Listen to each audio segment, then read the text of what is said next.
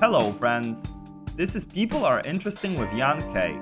In each episode of this show, unique individuals share stories that take us on a ride across ideas and places, featuring crocodile attacks in Indonesia, escaping war-torn Lebanon, and shark protection schemes in Mauritania. This podcast takes you where you've never been before. Enjoy and thank you for joining the club.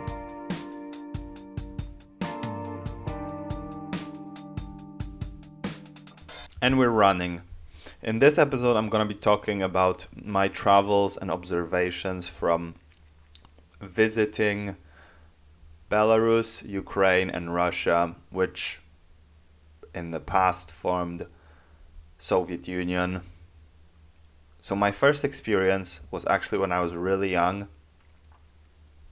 My dad and his friend, we went to Western Ukraine and to the city of Lviv, which is the biggest city in Western Ukraine. I think traditionally it has a very strong sense of Ukrainianness, if that's a word. So people who live there have this strong sense of Ukrainian nationality. And I think that's a bit distinct from Eastern Ukraine, which is traditionally Russian speaking, and I think it still largely considers itself it has stronger ties to Russia than the Western Ukraine traditionally, which I think considers itself a little bit more autonomous. And also in Western Ukraine, they tend to speak Ukrainian way more often than they do in Eastern Ukraine. Granted that probably now it has changed because of the war, the annexation of Crimea, the war with Russia and the separatists in, what is it called, Donbass and Lugansk. I think those are the two autonomous republics. So I think this is probably a little bit more fluid these days, where people speak Ukrainian and where they speak Russian on the territory of Ukraine these days. But traditionally, it was East Russian speaking, West Ukrainian speaking. The differences aren't that huge, I think. I would say that a lot of people in Ukraine, if they speak Ukrainian, they also tend to speak Russian. I don't know if it's necessarily the other way around. So if someone speaks Russian, I don't think they will necessarily speak Ukrainian. And Ukrainian is this interesting kind of in between Polish and Russian. So for example, it uses Cyrillics, but it has some extra letters that are not in Cyrillics or not in Cyrillic alphabet. And so it's its own distinct thing. It has its own words. I don't know so much about Ukrainian vocabulary, whether it's a grammar. Sorry, it definitely has its own vocabulary, but I don't know about the grammar, whether it's different from Ukrainian, from Russian. But that's the short linguistic digression from me. So I enter Ukraine when I'm, how old might have I been? Maybe 7, maybe younger, maybe like 5. I was young. So I just remember we go to this city. It's a short trip. We go, my dad and his friend, they buy lots of cigarettes, lots of vodka. And I think that's how you would do it back then, because you could sell cigs and vodka cheaper in Poland than you could buy them cheaply in Ukraine and sell them for more in Poland. So it's kind of like a contraband. Although I don't think that's what my dad and his friend were doing. We just went for a short trip to Ukraine, and I think there's a limited amount of cigarettes and booze that you can just bring back. But I think they overran it a little bit, because their sneaky plan was to load up my backpack with some extra cigs and vodka because the border security would not check a child. That was their thinking behind it, I think. So I had a backpack full of goodies, and there we went on towards the border, and we went through no problem as planned. They didn't check my backpack. Actually, it's funny because I remember that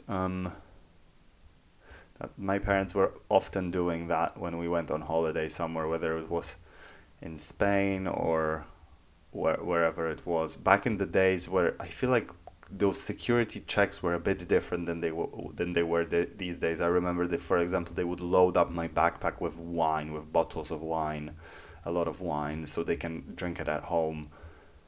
And for some reason, I feel like nobody ever checked this backpack that I was going through. I think I was just so young that that I would just go through metal.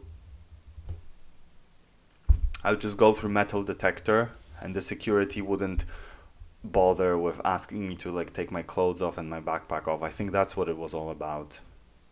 But I'm not sure, I was so young. But anyway, I just remember that Ukraine was pretty gray. I can't remember much, but I remember it was pretty gray. And then that was it. That was the whole experience. And then I didn't really have much of an experience with neither of the three countries I'm going to be talking about today until well into my teenage years. I think the first time I went again to one of those former Soviet republics was Belarus.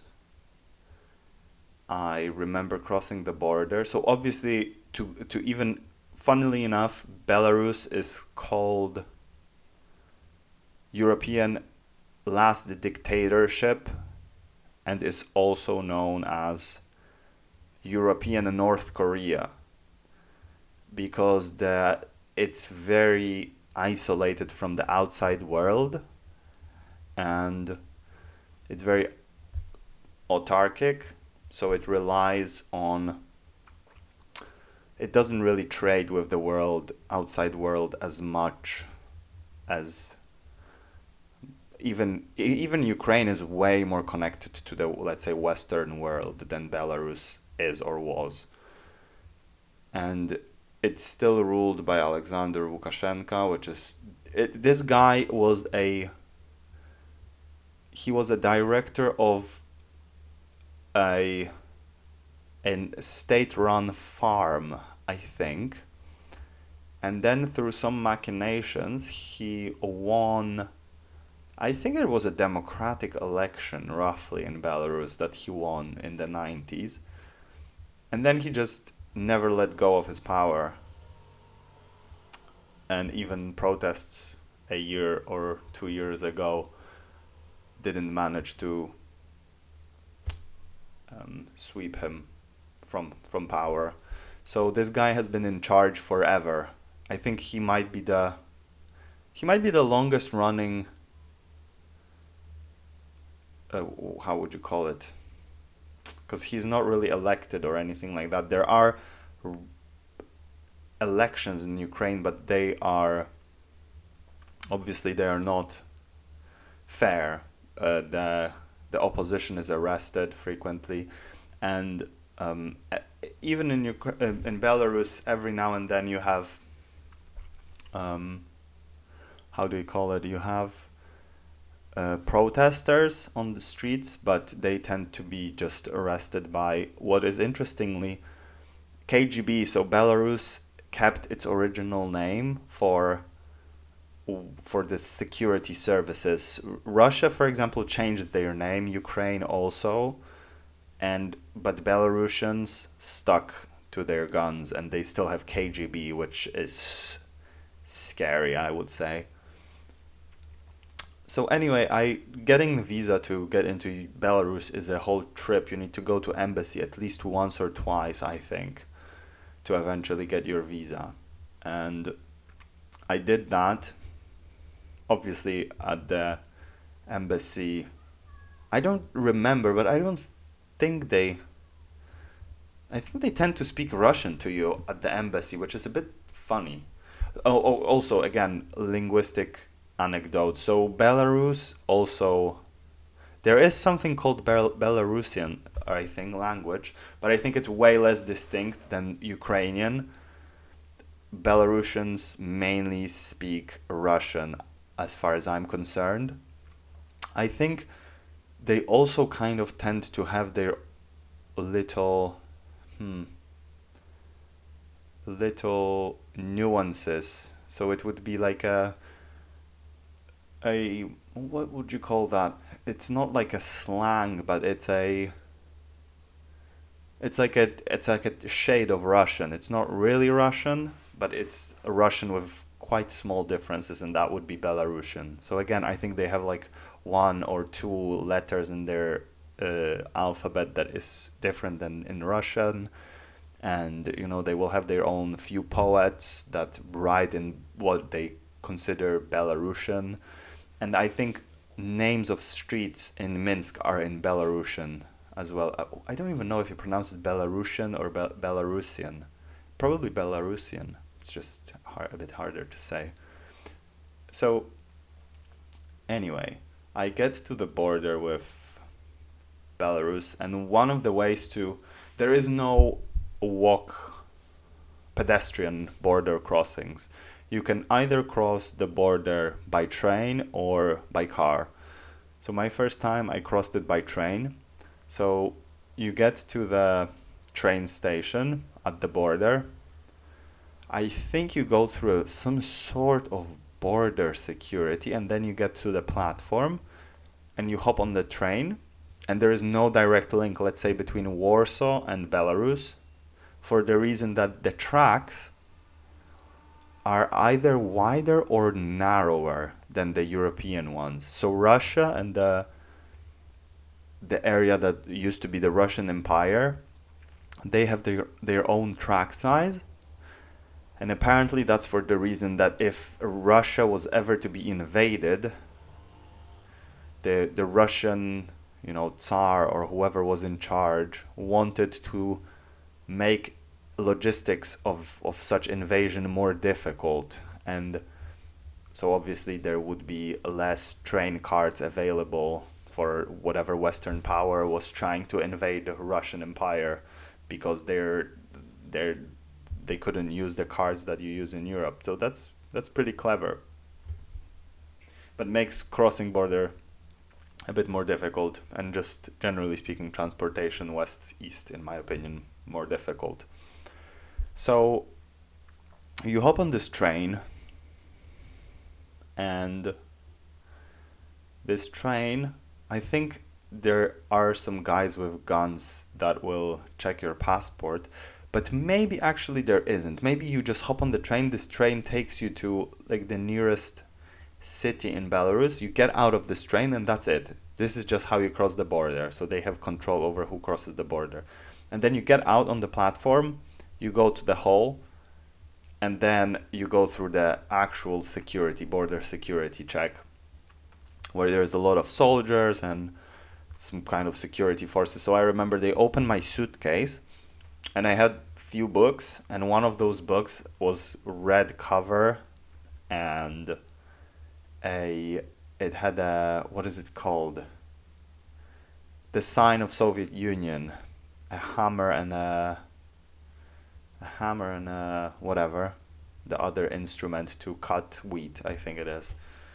And I remember the KGB guy looked at this book, looked at me, asked me, "А что это?" which means, "What the hell is that?"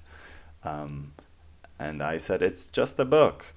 And which I think it was like a historical book or something about history. And so he took the book, asked me to wait, and went somewhere with this book. And I waited maybe 5 minutes, maybe slightly more. And he came back. I don't know what he did. Maybe he like asked his supervisor, "Tavarish, what should we do with this book and this guy? Is this guy a threat to the security in this country?" Probably a conversation of this kind. And this guy was the supervisor probably was like, "You moron! It's just a book. Just leave the guy alone. He's not dangerous." I would imagine that something like that must have played out. So he handed back the book. He let me zip my suitcase, and they just let me go. And I stayed in Belarus for. I think the first time I stayed for like a week, I was traveling Western Belarus, checking out all those villages and like small towns in Western Belarus, which some of them, I mean, all of them used to be Polish back in the history, back in the past. And I don't know if there are any influences of that left. I think every now and then you can meet someone who still speaks Polish. I think that was our experience every now and then. But it's such a just forgotten world there. Like those villages look like from literally from Dostoevsky's 19th century or whenever Dostoevsky was writing. Um, Absolutely forgotten, god forgotten villages with they have electricity, they have water, I presume, but those houses are it's like a museum, honestly. Obviously, alcoholism is rampant there. People drink so much. A lot of stories. I think we talked to one of the guys who runs a business there, and he mentioned that there's many instances where he will pay the wages of his employees directly to the wife or the wives of those employees, because otherwise they will just take the money and disappear, go on a bender and just come back with no money a week later. And I kind of understand it. It's so boring there. The national vegetable of Belarus is potato, I think, and all of their traditional dishes are potatoes. So potato pancakes are a big thing with cream or with mushrooms, which are quite good, by the way. I'm not gonna say even one bad thing about those. And some soups, they have decent soups in Belarus. So all in all, not that bad, I would say. When it comes to cuisine, if you like starchy food, you're gonna be okay. Some herring, they do herring. They have like salted seafood and salted and dry seafood, like salted and dry squid. I remember that. That's really good. It's really good stuff. And they have caviar, or is it caviar? Just fish eggs, because maybe caviar is the name for this particular type of fish eggs that is like really fancy and really expensive. But they just sell fish eggs canned everywhere in every supermarket, and they have really good bread as well. So you can just buy nice bread and those fish eggs, and just eat that. Delicious. Very salty though, but it's a good snack. It's a good treat. And I just traveled for like a few days in the in Western Belarus. I stayed in this fancy, air quotes, spa for wealthy Russians, and it looked, because obviously it wasn't that expensive by standards of someone who's not from Belarus, but for the locals obviously it would be unaffordable. So it was pretty cool. Pretty, the food options were hilarious at their restaurants there.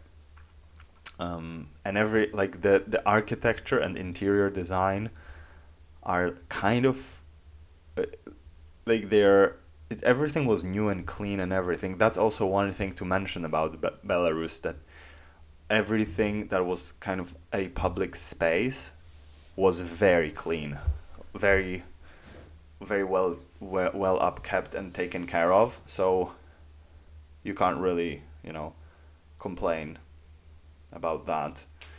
And I think the reason for that is that there is so much unemployment that it's very affordable for the state to just employ cleaners. And this way they create jobs, and, everything seems like it's going well. So Minsk, for example, is spotless, absolutely spotless. And yeah, and then I just came back, and that. I think just a lot of fields, a lot of potatoes, a lot of dried fish and dried squid. It was good, good experience. Talking to people, I don't think I talked that much to people during that trip. I was just there for a couple of days, and then just a few months later, I actually moved to Belarus for 3 months or four. I think three, maybe it was. And I was attending classes there, learning Russian at a university. And that was very interesting. So I stayed in the dorm like a student. I remember that they wouldn't place me in a dorm with locals.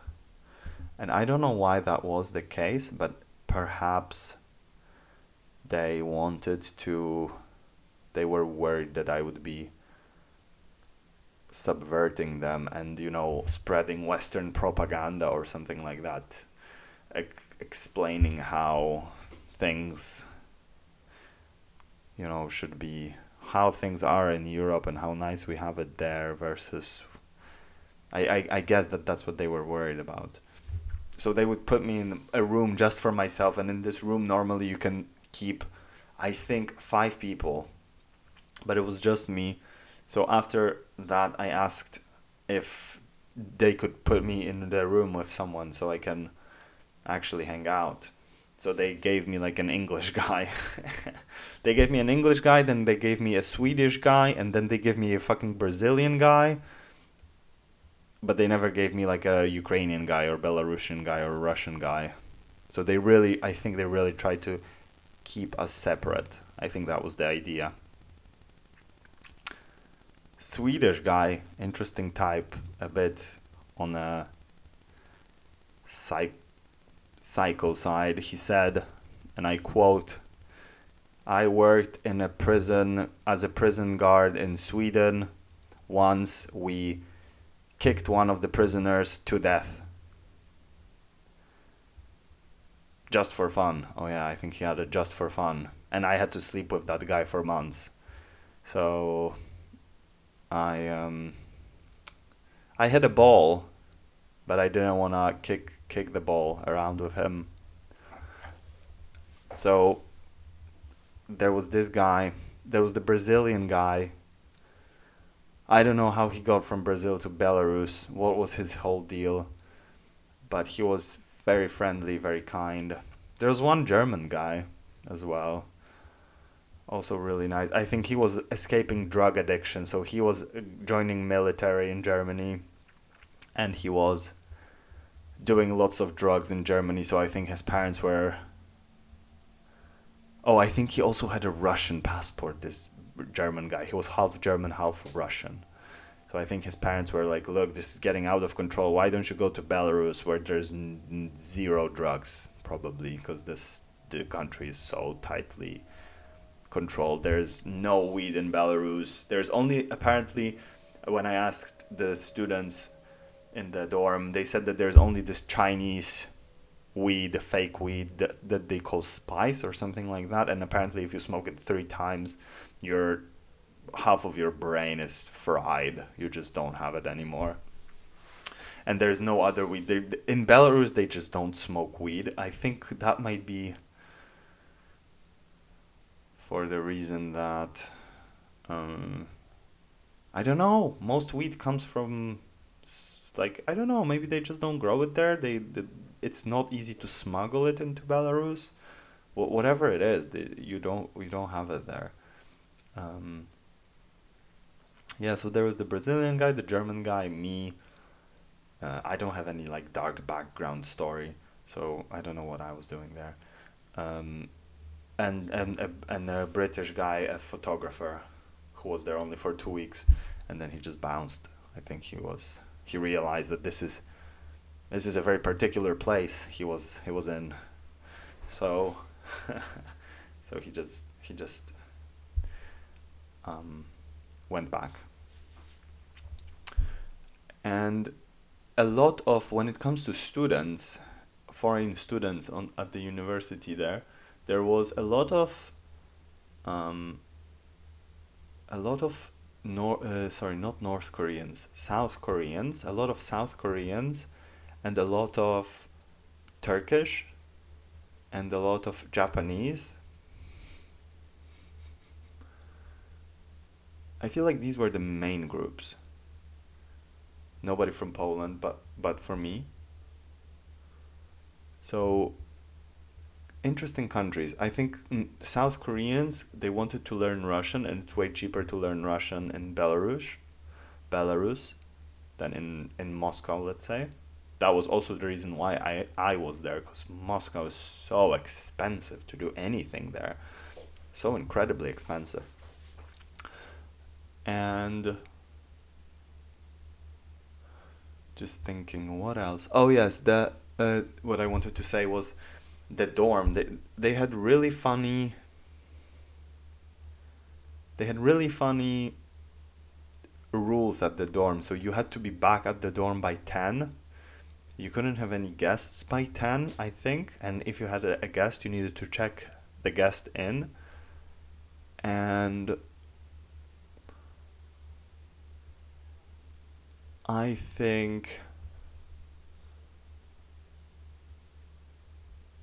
that if I remember I was drinking with those Belarusians once, and it was already past 10 and we ran out of vodka, so they jumped out of the balcony on the first floor into a big heap of snow and just ran to the supermarket, came back, and we like threw them a blanket, and on this blanket we tried to pull them up to the balcony, like tied two these Belarusian guys literally tied two blankets together and threw the blanket like they are queen trapped, princess trapped in a tower, and they tried to pull this other guy this way, but I think it didn't work, so he had to go through the main entrance and parlay with the security guy to let him in. So that was a fun little story there. Is there anything interesting? There is a beautiful mosaic in the center of Minsk that depicts Russian space travel. It was so stunning. Highly recommend anyone who would ever consider going to Minsk to try that, to see that. It's beautiful. And by the way, former Soviet Union is all sprinkled with mosaics, so it's very interesting that this is the kind of art form they picked for themselves. Um, so a lot of those everywhere. So long story short, I stayed there for a few months, and it was Minsk back when I was there 5 years ago or so wasn't particularly fun place. There wasn't that much going on there. It's a very sleepy, very quiet, very clean city, even though there is, I think, 1 million in Minsk itself living and 3 million around it, which is pretty much 40% of the population of the whole country lives around there. But there's nothing pretty much going on in the city itself. So it's bizarre. It's really quite bizarre in my opinion. Um, I think there's like a small river going through the city. I remember once I was trying to get a haircut, and I got on a tram to find this address where I booked the haircut, and this tram took me to some sort of a like a workers neighborhood where employees of a factory lived, and it was there was kind of no pavements there, but people, like, there were buildings and everything. So I remember I was trying to find my way around, and I think I didn't ever find the hairdresser because I just got scared. I don't know why, because Minsk is and Belarus, I think they are very safe places, generally speaking. I always felt very safe there. So except for the KGB, I guess, which were, actually a lot of police and soldiers on the streets as well. So it was kind of weird in a way because, mm, well, because I'm not used to seeing so many policemen and soldiers on the street, but just patrolling the street. Mm, which makes me think of my time in Russia. That's a militarized society as well. Oh my God, soldiers everywhere as well, just patrolling streets. Not like everywhere, but you see them quite frequently. And I remember every day when I was in Russia, I would be on my way to classes to university, and there was kind of like a military boot camp or something like that. So every morning they were shouting and screaming those soldier, songs. And when there was like an early meeting of, I don't know how you would call when all the soldiers kind of stand in lines and just, count if everyone is there, and like a morning prayer almost. But anyway, after those couple of months in Minsk, I just came back because it was kind of boring, to be fair. There wasn't really much going on, so I just bailed. Mm.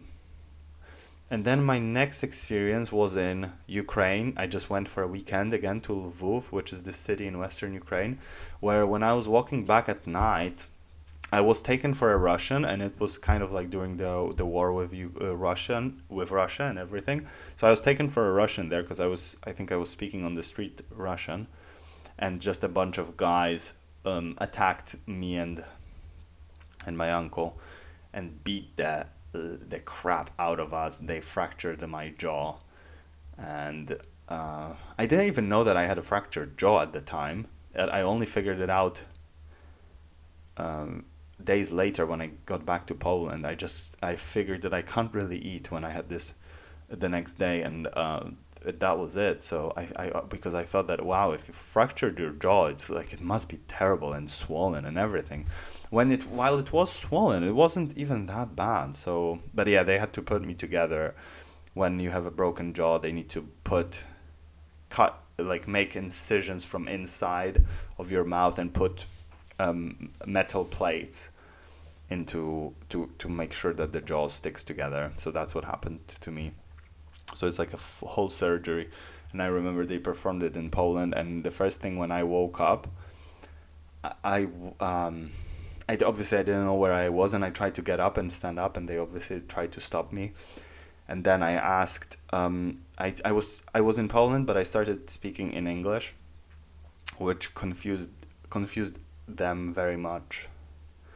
And I asked them, "Where am I?" And I looked at the doctor. "Do you have weed?"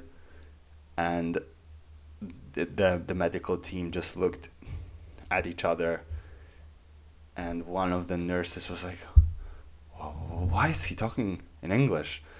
What's his deal?"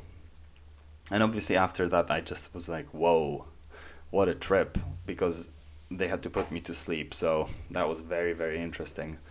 But actually being put to sleep is a very interesting thing, because they literally just put the mask on you. You take 3 breaths and you're out, completely out. And I just woke up after the whole surgery, and I was like, "Whoa, this is it. This is done. Amazing."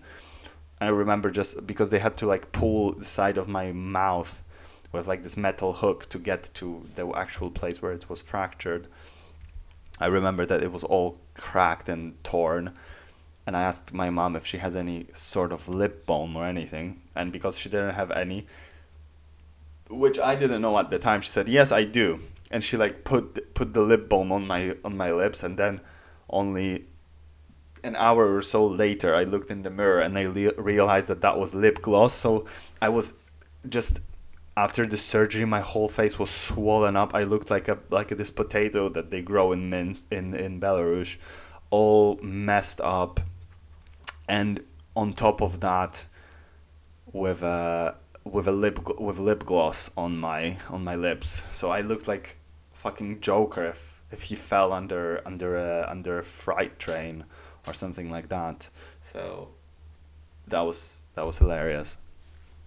So that was my second experience of Ukraine, and then because I didn't have enough, clearly, I went to Russia for 3 weeks. So I went to Moscow.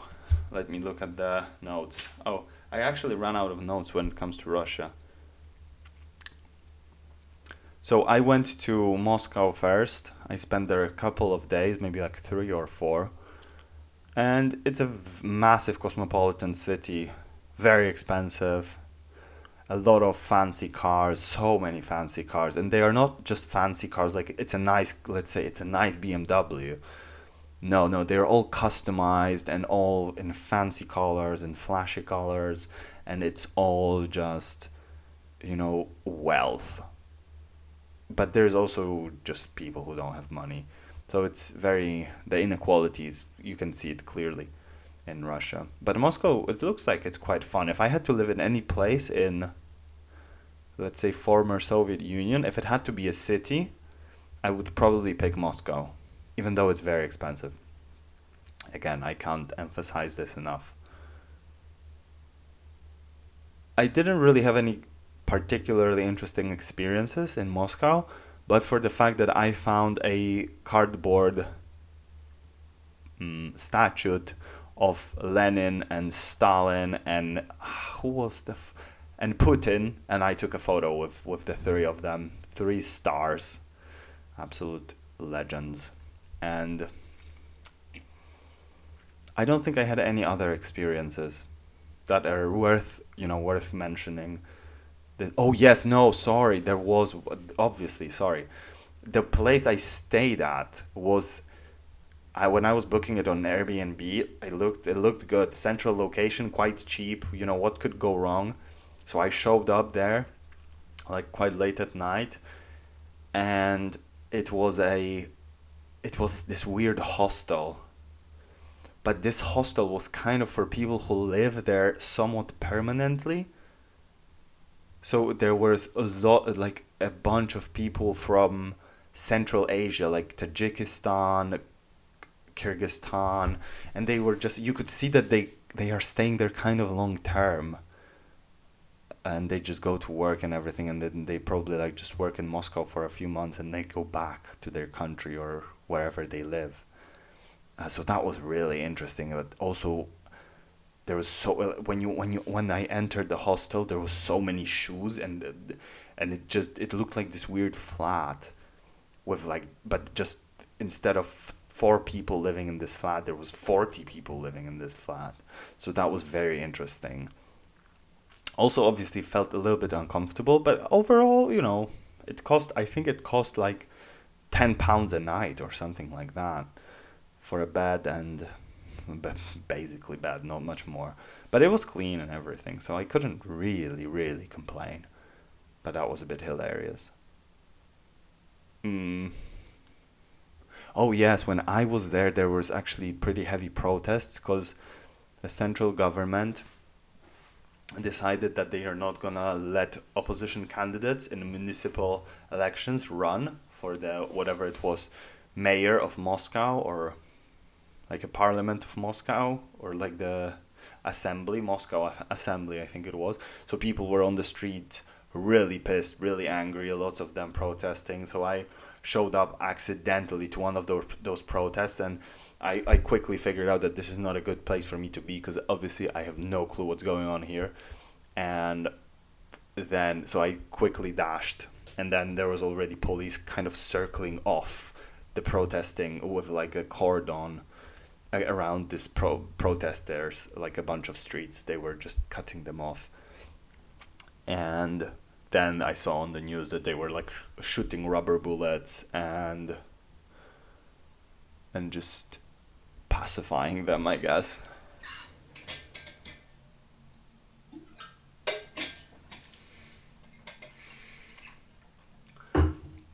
So from Moscow, I caught a plane and I flew to Samara, which is a city on Volga.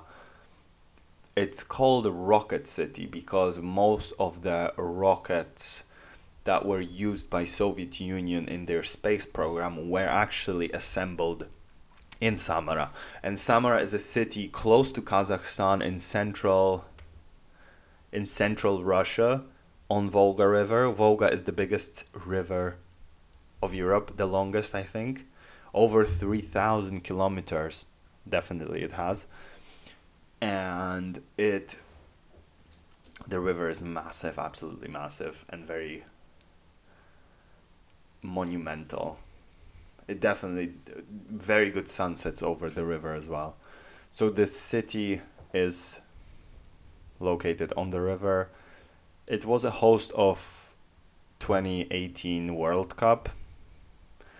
Rocket City. There isn't really much else to say about it. It's located close to Kazakhstan, and not far from it there are those satellite cities. One of them is called Togliatti, I think, after some sort of a Italian communist. And I asked if one of the locals in Samara if going to Togliatti is a good idea, but they said absolutely no, because there's a lot of gopniks there. Gopniks are chavs, essentially, but in Russia. So I didn't end up going. It's very interesting because it's so close to Kazakhstan, so there's a lot of people kind of traveling, I think, from Kazakhstan to maybe Moscow or somewhere else in Russia. So they have those massive bags wrapped in plastic wrapper, and you can just see they're traveling, which I think is very interesting. I kind of wish I went to Kazakhstan now that I think of it, but yeah, but I didn't. Um, and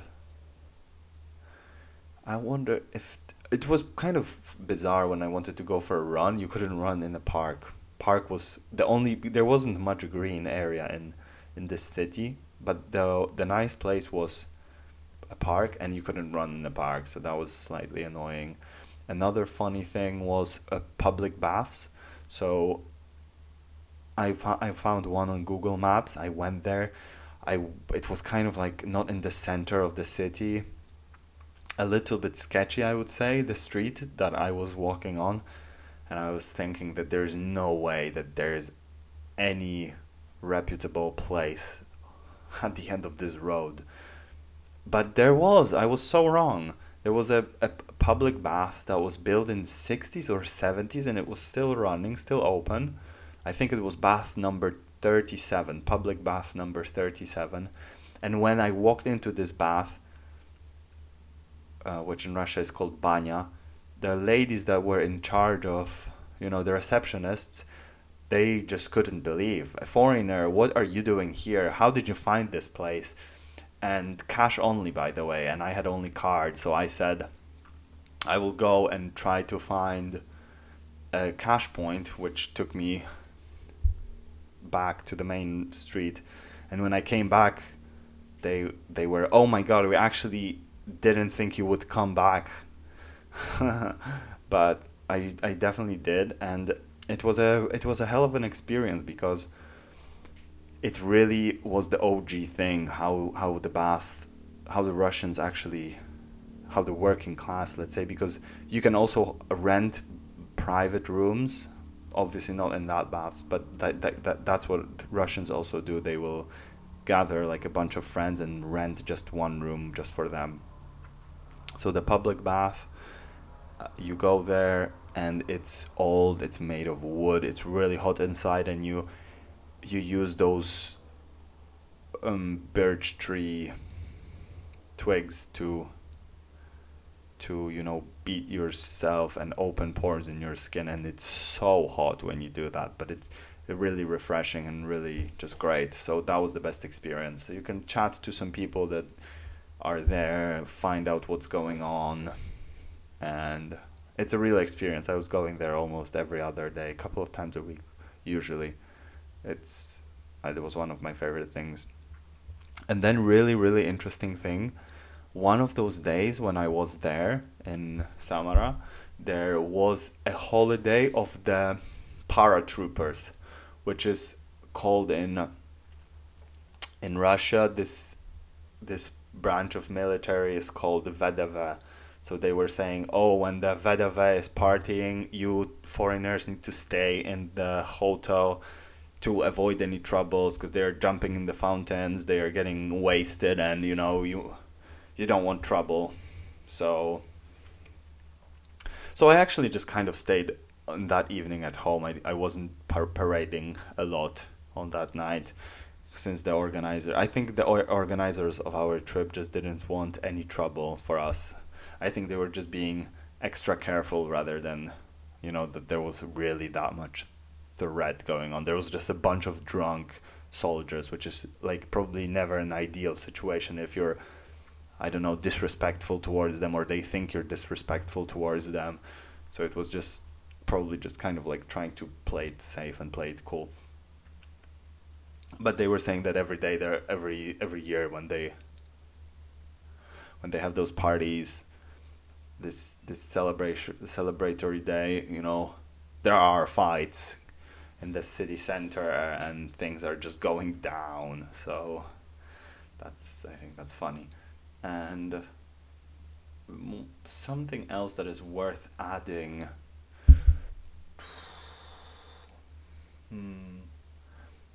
Hospitality, I think, of the university that invited a lot of foreign students from Poland, from whoever applied really could get a spot if you were a student. So that was amazing. They hosted us in a hotel and organized classes for us. They organized some trips and tours. So I think just the hospitality of the university in Samara, that's something extremely that's something that I'm extremely fond of. And also just interactions with Russian people. They are initially, I would say that they might be a bit shy or timid, but they are really good people. And all of my experiences of interactions with Russians, Belarusians, and Ukrainians, with the reservation of the Ukrainians that fractured my jaw, were really, really good. So there's a lot of like good people there, and I think politics is kind of blurring that point a little bit, because I think especially in a country like Russia, there is a big distinction between what the government and what the media and politics is saying and what's going on in that sphere and what the actual people think. And that was always the case during the communism, especially.